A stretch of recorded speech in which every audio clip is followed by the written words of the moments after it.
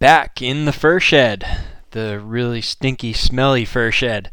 Now that the weather's warmed up, the odor has elevated from the lure and bait making ingredients and stuff that maybe I didn't get quite completely cleaned up, I guess. So there's a little bit of smell here. I'm trying to air it out, but this is Jeremiah Wood from trappingtoday.com, and you're listening to episode 28 of the Trapping Today podcast. Thank you for being here, and thank you for listening in. I want to give a few thank yous out. James from Massachusetts, Les from Oregon, Jeff from Virginia. Thank you guys. All three of you guys emailed to let me know you appreciated the podcast and you like listening in, and I appreciate that. Thanks very much. And anybody else that wants to email, give me some suggestions on what you'd like to hear about, you can do that, jrodwood@gmail.com, jrodwood@gmail.com. And if you like the podcast and you want to do something for me, you can share it with a friend. If you got a friend, fellow trapper that you think might be interested, let them know about it. And maybe we can continue to grow the listenership of this podcast. All right, so what we're going to do tonight is go over a few news items, and then we're going to talk about treating traps. So the first item is the Fur Harvesters auction. We went over the results last week, but they had not posted the coyote prices, and so I keep checking the site every day, and I finally saw that they had put it up. And so I wanted to read off the coyote prices for those of you who did not get a chance to see those. It looks pretty good, really good actually. So the fact that they weren't revealing the prices, I don't think has anything to do with trying to hide that they're low or anything. I think what happened, it seemed to me that I went through the catalog, so they didn't have the averages out yet, but they post all the prices in the catalog for different sections, and it's a lot to follow along with, but I just kind of went through the coyotes in the catalog and looked at the numbers, and there were a lot of unsold, a lot of zeros.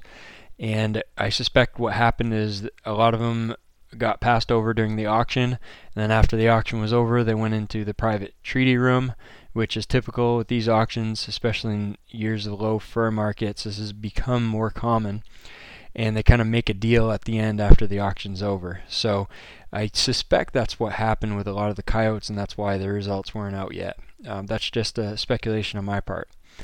But anyway, the western coyotes, the one drawback is they didn't sell at a huge percentage. So western coyotes, 64% of the coyotes that were offered sold. And the good news is the average was $97.74. That is one heck of a great average price for a coyote. That's pretty amazing in my opinion. And the same for eastern coyotes. 76% of eastern coyotes sold, averaged $59.21. Isn't that something? That's like I said, our coyotes up here in Maine, we're looking at typically $20-$25 average. So with that average for an eastern coyote, we're right in there, that $50 to $60 average. That really changes. It becomes quite a game changer for guys wanting to take the time. The regulations here are pretty rough on a coyote trapper. You got the 24-hour check. You've got a lot of modifications and jaw spread restrictions, so it's hard to put up big numbers of coyotes. And then you've got kind of there's the terrain. There's a lot of big woods where I'm at, and you don't necessarily have high densities of coyotes in big woods. So much as you would have in certain other agricultural settings. But we do have a fair number of coyotes, that being said, and a $60 average will certainly send more guys out after them. So that's great. It's great to hear. And then the central coyotes sold at 93%, and the average was $41.90. So again, really good numbers on the coyotes. Mark Downey had a little overview of the auction, and basically the highlight that FHA decided to put out there was basically the bobcat sale was all-time record for them. So that was pretty amazing. They had a whole pile of lots. They showed they listed a bunch of different lots that sold over $1,000 for individual lots of bobcats. That's pretty good. And they were talking about how the prices are still in a tough time in the fur market, but we are seeing some. I guess that they said that we see the light ahead, light at the end of the tunnel, if you will. That we've had low fur prices for a long time.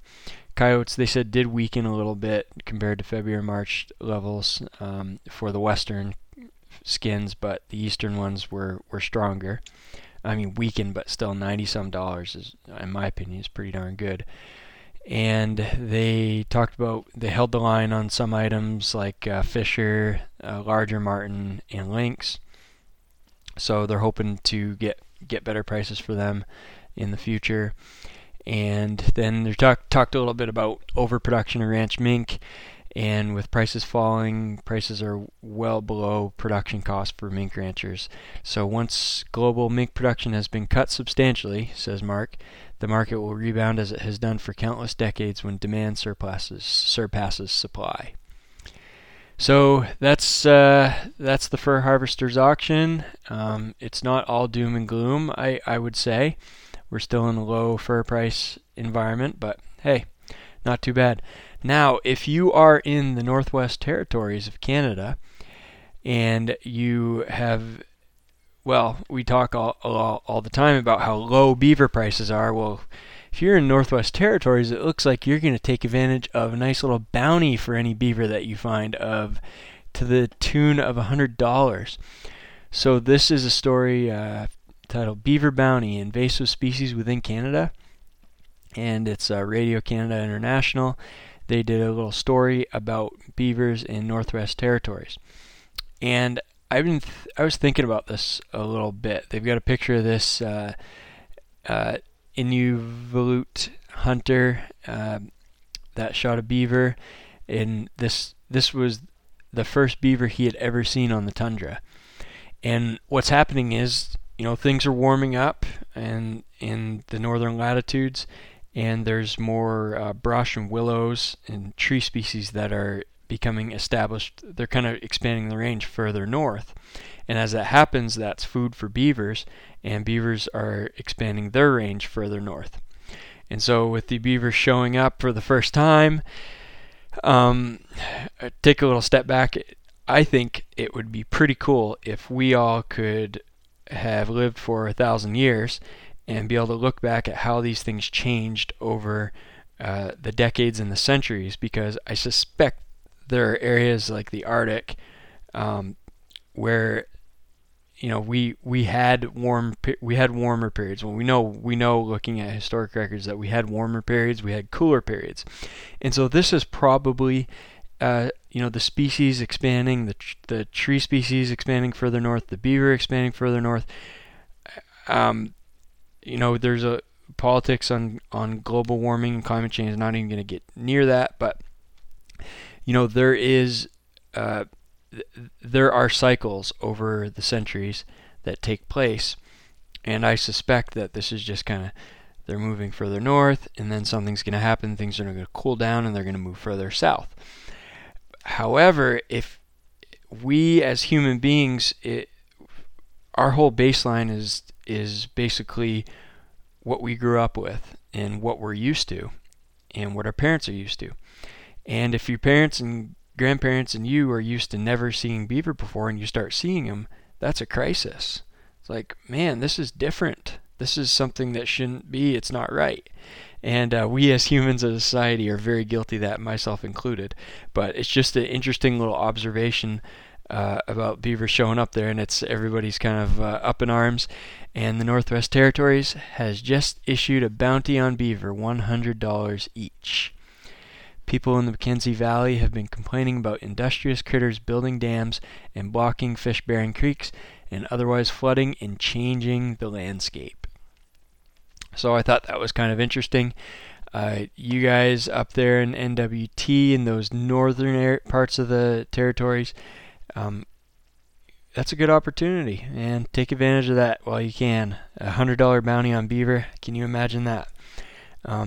We would be trapping them quite heavy here in Maine for that type of money. Alright, so that's one story. Moving on, I did pick up this story on the Trump administration moves to lift restrictions on hunting trapping in national preserves in Alaska. And I remember that it's kind of an interesting little story, and it caught my eye because I remember in 2015, the Obama administration banned a bunch of different practices on public land in Alaska, on federal land in Alaska.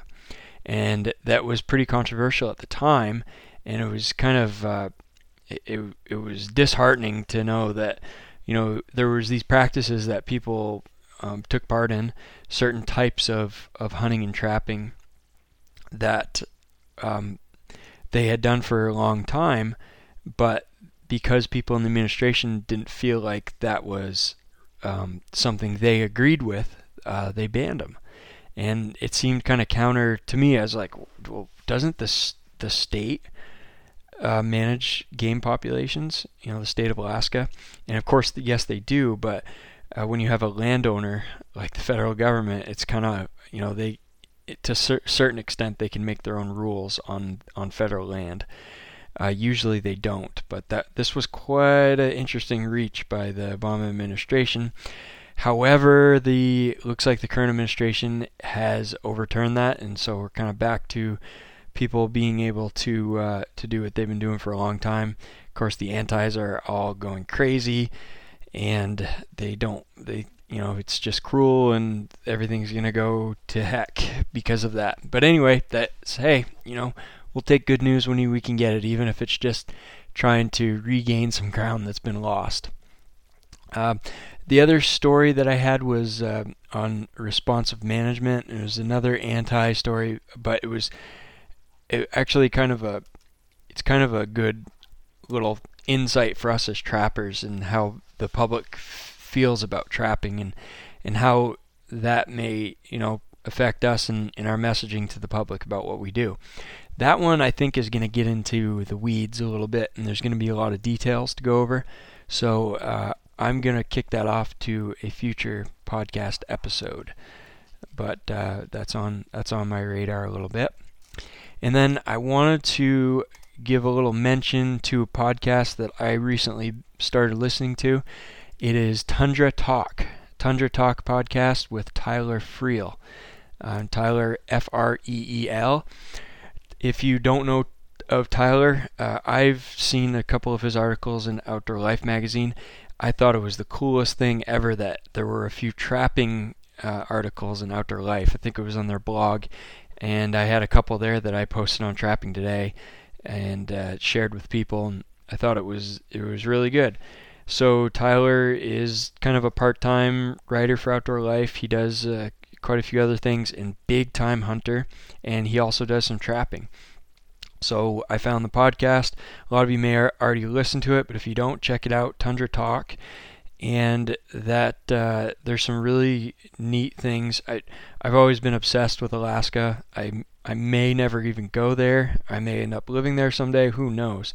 But I love the place. I love the people. I love the whole idea, the freedom. And as a trapper, that I can't think of a better place to be as a trapper. So that's pretty neat. Tyler does have a couple of episodes where he talks trapping on there. So check it out if you get the chance. All right. So I'm going to take a quick break, and we will talk about treating traps.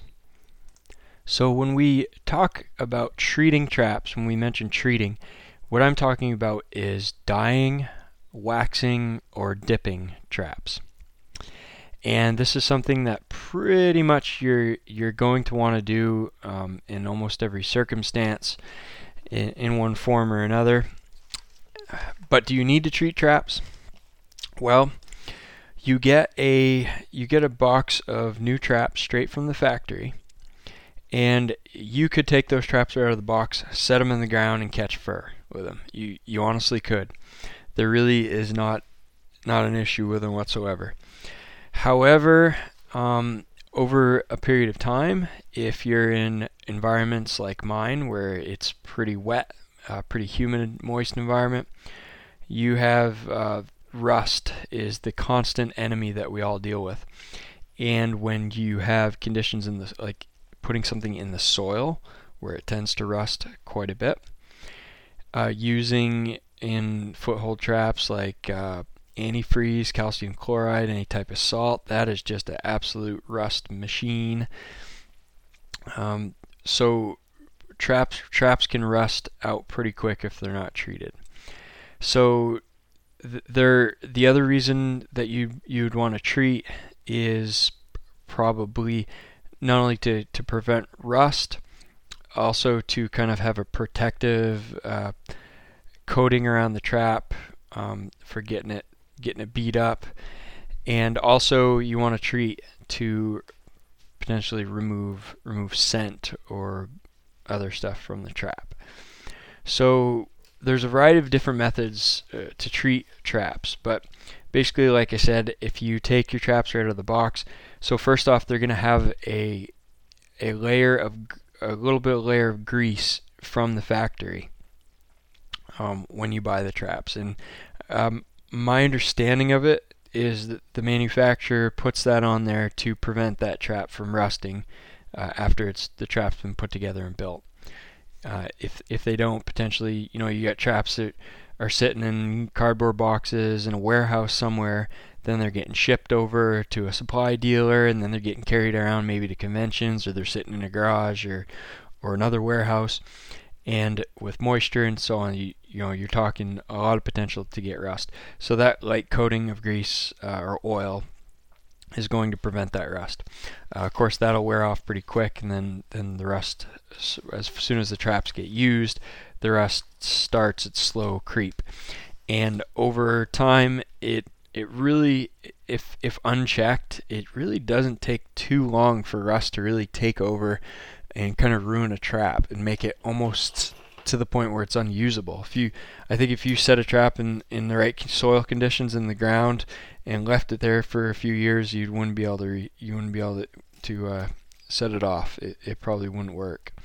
I actually noticed I had a bunch of traps that I lost in my fur shed fire when the fur shed burned down, and I left them outside over the winter, and I started picking them up in the spring, and they were already developing a huge, pretty significant layer of rust on them just from not being treated and being outside. So rust is the enemy. Traditionally, how has this been dealt with? Well, the tried and true, historically, before we had any of the modern conveniences of the trapping supply industry, the metal was dyed using either bark, boughs, or leaves of a tree. So there's certain species where the bark works, or the needles. There are certain species of tree that the leaves work. I know, like for instance, up here, maple leaves work pretty good to put a dye onto the trap. And it seems kind of crazy that you can take parts of a tree and actually it'll dye a trap and that will actually stay on there. What's happening is when the trap is, and what's done is basically you're soaking those bark or boughs or leaves in water, and you're putting the trap in the water with them, in that the water kind of the steel and the tannins from the bark or from the tree actually forms a chemical bond, and that's what forms a coating on the outside of the steel of the trap. So it's this dye kind of adheres to the outside of the trap to the metal, and it forms a coating all around the outside. And like I said, it's a chemical bond. It's done by soaking them in water together. If the water is warmer, this will take a lot less time. But you can actually put a bunch of, say, maple leaves or certain tree species. If you can put the boughs or bark, and you could put those in a big drum of water. You can set the traps in there for a few weeks and pull them out, and they should be dyed. But if you do this and your drum of water is boiling, that is probably going to take about 10 to 15 minutes. So that really speeds up, the heat really speeds up that chemical reaction and that whole process. Now, in order to get a good dye onto your trap, you're going to have a certain amount of rust that's going to kind of soak up and the dye, that chemical bond between the tannins in the bark, or the say you could use leaves, you could use walnut hulls, sumac bark. Certain species do better than others. But in order for that bond to take place, you're going to need a little layer of rust on the trap. And the other thing you're going to need to do is clean that grease, that factory grease off for new traps. Older traps, it's not going to matter. But the first thing you want to do is get a layer of rust going. So for me, in this climate, basically just leave it outside, and probably washing in soap is probably the best way. Some guys will go to the car wash and kind of spray them down with soap and water and get that grease off. Some guys will use a dishwasher.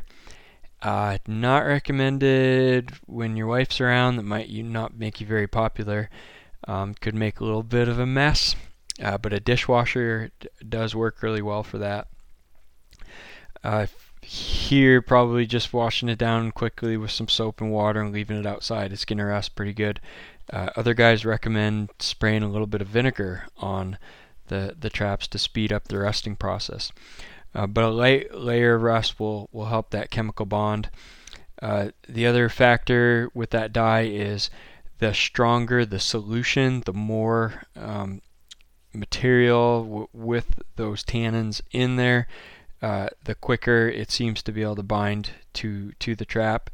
And sometimes if the rust isn't quite there, it's going to take longer for that dye to adhere to the trap. But it does work. I've screwed up in the past where I've boiled traps and soaked them in the dye, and it really doesn't soak in very well. And it's because I haven't done it long enough, and the only areas where I got a good layer, a good coating of dye, was where I had rust. So either a good uniform coating of rust or a nice long soak will help that along. Now, I talked about the traditional old methods, and really even the more, I guess, modern is actually considered traditional, and that is logwood dye crystals. And that's probably, anybody who still dyes traps, that's probably the biggest, the most common thing that's used, because it's clean. With bark and leaves, you're going to have kind of a mess. A lot of junk from the leaves and from the bark is going to potentially adhere to the traps and kind of make them a little tougher to work with.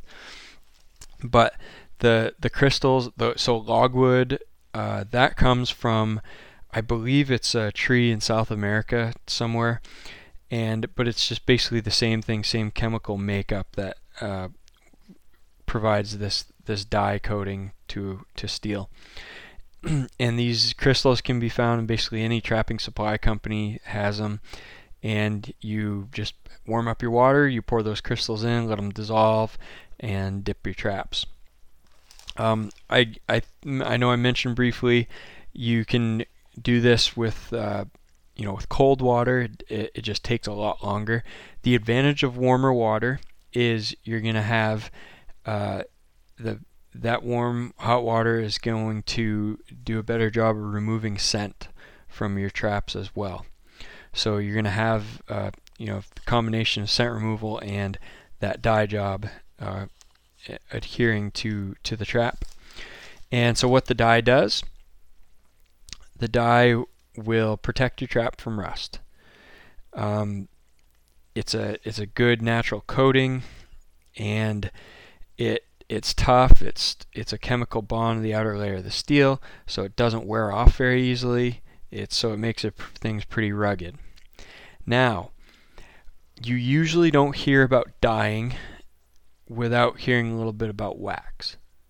And waxing traps is another thing that it's something some people swear by, some people don't do anymore. Wax has its benefits and its drawbacks as well. So the reason to wax a trap is, well, for one thing, dye will protect your trap from rust, but it's not going to prevent rust. A dyed trap can still rust. I've seen that quite a bit in the past. So just because you dyed it doesn't mean it's not going to rust. The same thing with the dips that we'll talk about a little later on. That's not going to completely prevent rust. So what the wax does, it's an added layer of protection for those dyed traps. The other thing, so wax, in addition to being an added layer of protection against rust, wax also can prevent freezing, prevent your trap from freezing into the ground, especially when you have, large temperature fluctuations on a daily basis. A dyed trap, potentially the jaws could freeze down. Wax, I mean, there's still a possibility. It's not a cure-all, but it does help a little bit. Some guys say that a wax trap will allow the jaws to more quickly go up through the soil, through the dirt, covering the trap, and it makes the trap a little faster. I mean, I think it probably does. It's lubrication, right?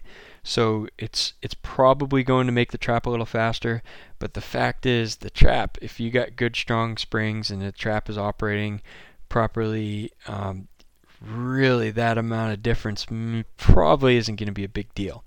But some people do like it for that reason. And the wax, those are the kind of the benefits of the wax. The disadvantage to wax is that while it protects from odor, which is another benefit, it also can soak up odor. Wax can take on odor of the surrounding air. So if you dye and wax your traps, and you hang them up in a really stinky spot like my fur shed is right now, that wax is going to take on that odor, and you're going to have you're going to smell that odor. The animals are potentially going to be able to smell that odor on your trap because of that layer of wax. So it's wax is, I think it can be a good thing, but you need to be careful with it.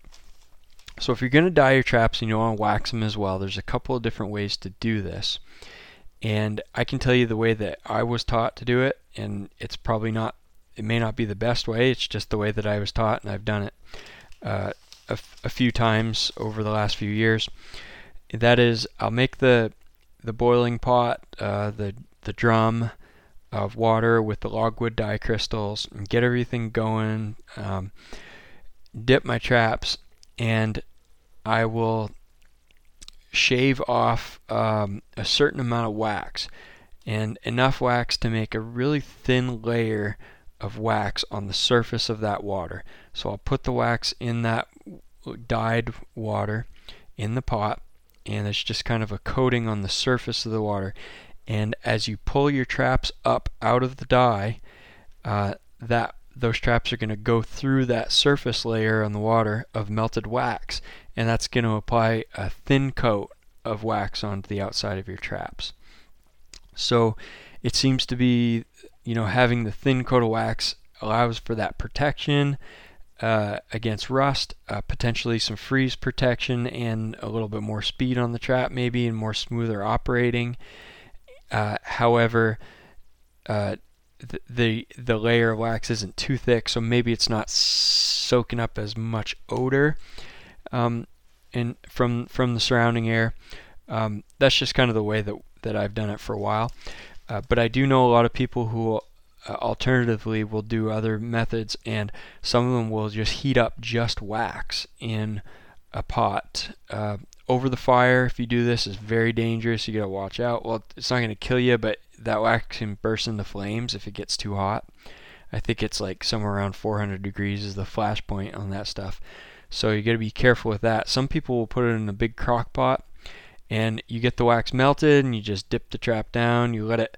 I think you want to get the trap and the wax to be about the same temperature for the wax to adhere really good. Pull it out. Let the excess wax drip off, and then you got a thick layer of wax coating on your trap. So there's a couple ways that you can do that. The one thing you got to remember when you wax is you're going to have to scrape that wax off of the dog and the pan of your trap, because that's going to make it very difficult for those to function properly with the wax there. It's gonna if you have any type of pan tension or anything, it's gonna the dog's gonna want to slip off, and you're gonna have a hard time keeping it set. So you got to scrape that part off. One thing I learned the hard way when I was younger, and I will never do again, and I suggest this. Some of you may do this, but I very much suggest against it. Do not wax conibears or body grip traps. It is a nightmare. I've waxed them, and it is an absolute nightmare trying to keep them set.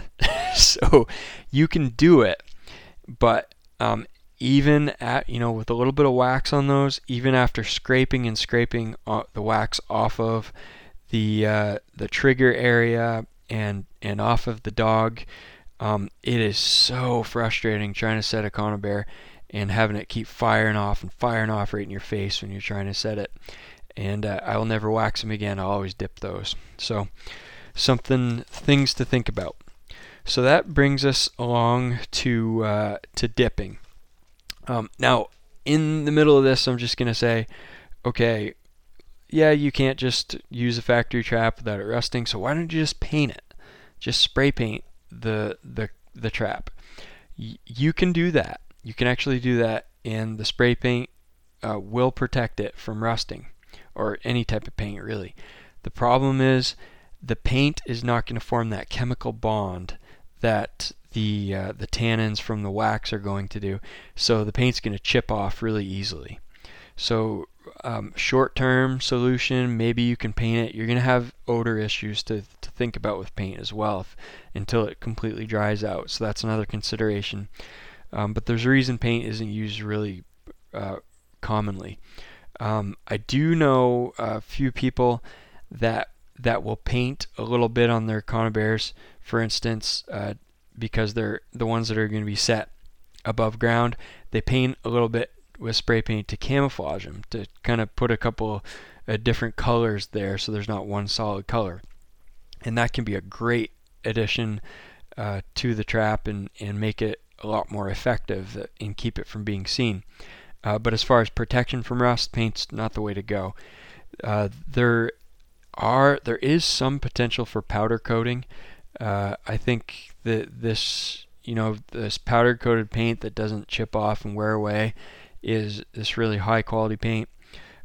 You could do it with traps, and I think it would work really well, but it's really expensive. So I don't know anybody that's doing it on a large scale. I've heard of a few people try it out.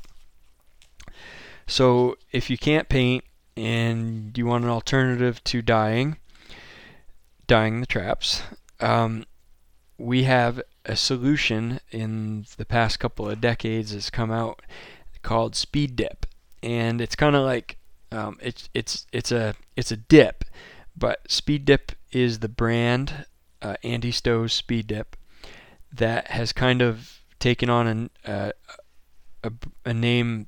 It's kind of taken over the name for this type of treatment, and it's kind of like petroleum jelly is called Vaseline. Well, Vaseline is the brand that that made petroleum jelly, they got so popular. Tissue paper is often called Kleenex because Kleenex is the brand that became the most popular and kind of dominated that industry. The same goes with Speed Dip. So Speed Dip is a product that comes in a can just like a can of paint, and it's mixed with gasoline and the traps. So you take that, you pour that can into a pail, you pour a certain amount of gasoline in with it, you mix that all up, the gasoline kind of thins it out, you dip the traps. You can dip them in there for 30 seconds or a minute. It's really quick. Pull them out and hang them up to dry, and that stuff drips off. So it is, Speed Dip is a very good name for it because it's really quick, it's really effective, and that's why it's become very popular. Speed Dip it's doing essentially the same thing. It's forming that bond, and it's protecting that outer layer of metal. It doesn't wear off very easily. It's actually pretty rugged. It's very similar to dye, so it works quite well. Now, when this came onto the market, it was very controversial. People believed that you could not dip a trap and then use it to trap coyotes or fox or other land animals to a certain extent. And the reason for that was, well, you're dipping the traps in gas, and there's an obvious odor associated with gas. So, we know how sensitive those animals are to odor. You cannot dip and trap effectively. You're going to have a certain percentage of refusals. Well, that's been proven to be not necessarily the case over time. And there are some people that are still resistant. And heck, last year I actually dipped all my conibears and I dyed my foothold traps. So I'm kind of one of those holdouts that still thinks hot water and dye is the way to go with the footholds. Now, that being said, I think a lot of the issues with the gasoline smell were quickly resolved by the idea that you need to do this ahead of the season, quite a ways ahead of the season, and you need to allow those traps to hang in a very well ventilated area and allow that gas to evaporate off. And once that gasoline has evaporated off, there's no scent associated with that dip, that, as far as I can tell, as far as anybody that uses it can tell. I believe that's going to be about 6 weeks, 4 to 6 weeks. And you want to dip in really hot weather. That's something I didn't mention earlier. The dip works best in hot weather. And when you dip the traps in, you let them soak, you pull them out, you shake them. If you shake them really violently, you're going to shake off a bunch of that excess liquid, that excess dip. And then you hang them in a spot that's nice and warm, and that's going to help to start that drying process. And it should, if you have a well ventilated area and you give them plenty of time, those traps will be ready to go. And there's tons of people that catch fox and coyotes on a regular basis by dipping their traps. So Speed Dip is pretty much the most common option. There is another one, Kotz Brothers, who advertise on Trapping Today. They have one called KBL Quick Dye, and it's very similar to Speed Dip. I've bought that one, and I used it and I used Speed Dip kind of side by side, and then I kind of mixed I did this on all my conibear traps, and I kind of mixed them up and wanted to see if I could tell a difference, and I really couldn't tell a difference between the two. So at least in my little mini test case, it seems like they perform the very same. However, the one thing that I've seen from Kotz Brothers from the Quick Dye is it is a little more expensive. I think it's maybe $1 more. It's not much. It's essentially the same. But they say that dip it's very similar to the old Aaron's trap dye. If you remember that was one of the first dips that was available on the market. And this dip is supposed to be able to be used on factory traps right out of the box. So even with that layer of grease on them, you're supposed to be able to just dip, and that grease isn't a problem. So I haven't tested enough to really know to be able to show that that's the case in my situation. But if that is the case and you're able to do that with that dip, to me definitely worth the extra buck if you're going to be dipping new traps. That could potentially save you a step. So those are basically the two most popular options that we have. You can dip and wax traps. I've never done it, but that's another potential option. The dip does seem to have kind of almost a shiny, waxy kind of consistency to the surface of it. So maybe there are some wax characteristics that kind of help associated with that dip. But now, recently, there's been a few other products that have come out on the market, and of course, we're in the trapping industry. This is just a real great area for innovation. There's a lot of creative guys that are really passionate about making improvements to the trapping industry and to trapping supplies, and a lot of entrepreneurial spirit among trappers.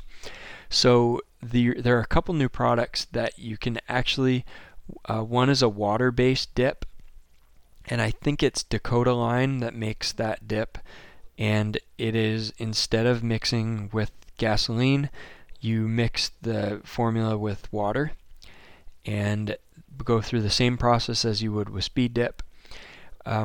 I've heard a little bit of mixed results for that, but I really don't have enough information to say how well that works. But if it does work and perform the same way, it could allay some of those concerns over having gasoline smell. And with the water dip, potentially you could dip one day and you could go set traps the next. So that'd be pretty cool if you could do that. And the other one is becoming pretty popular, and it's a dip called Full Metal Jacket. And I'm not completely up on the product because I haven't used it yet myself. I probably will try it at some point. My understanding is it's a clear liquid, and I think it's almost a water base. It's not supposed to have any scent. Clear liquid, and it puts this coating on the trap. I guess just from an outside perspective, I think it would be similar to like the coating that they put when waxing a floor.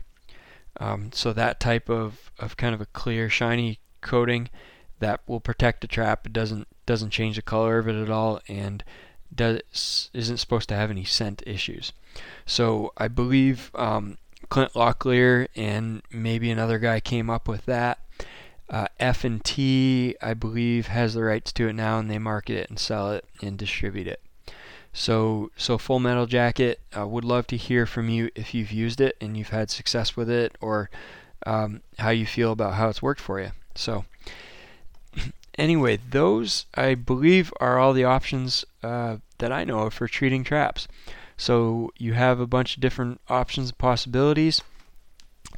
If you want to get on to trapping today and check out the website, I did a little article on dyeing with cold dip a while back, actually about a year ago, and it's called Dyeing Traps with Cold Dip. And I bet if you remember, we talked about, you go to trappingtoday.com, get onto that search bar on the right hand side. If you're on a laptop or a computer, desktop, get on search Trapping Today, and there's a little bar there. It says search this site. You click on that.